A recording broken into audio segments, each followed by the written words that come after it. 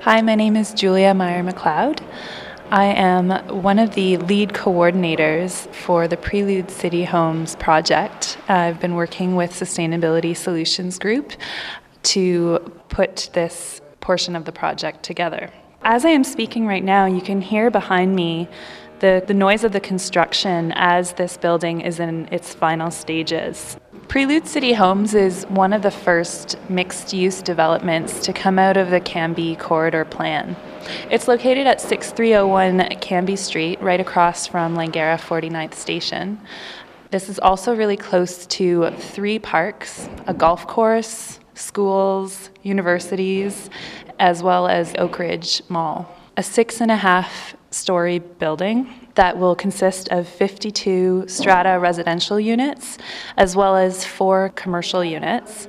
And 2 of these are going to be laneway houses that are detached. The building is also on track to achieve LEED Silver designation, which means that it has incorporated a number of sustainability features beyond the typical construction measures that are put into place.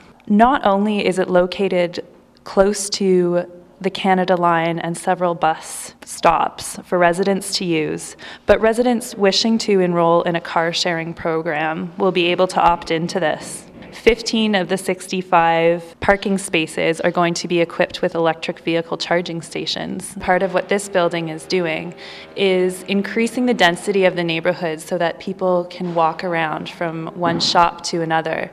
That is what these commercial units facing the front street are going to help to do. But it also fits in very well with the current look of the neighborhood around it, which is just 2-story homes.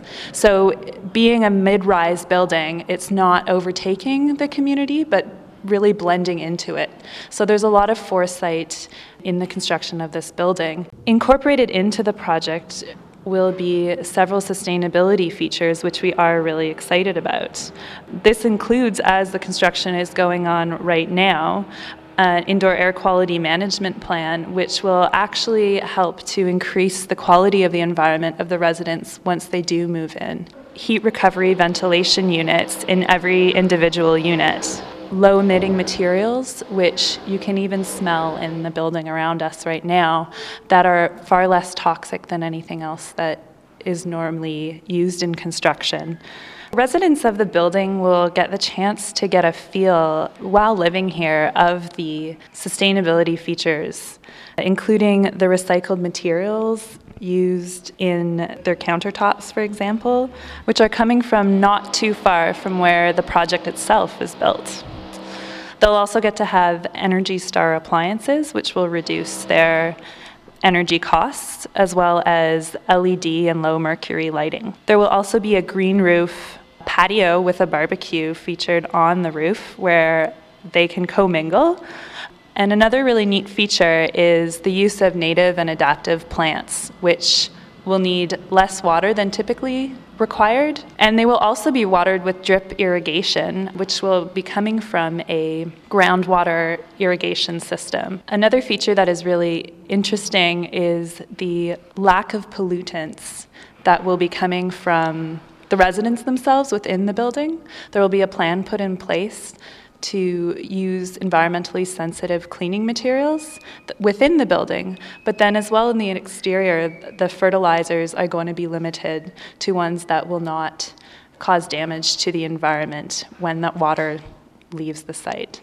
This will also be trapped in an underground storm scepter system, which is going to collect any pollutants that may be present in the water and will be removed so that they don't damage the environment around them.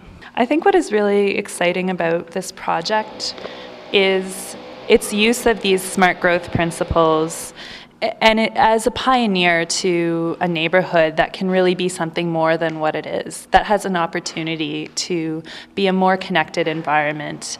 It's really about the residents existing and those that will come into this neighborhood to make it something better and more livable.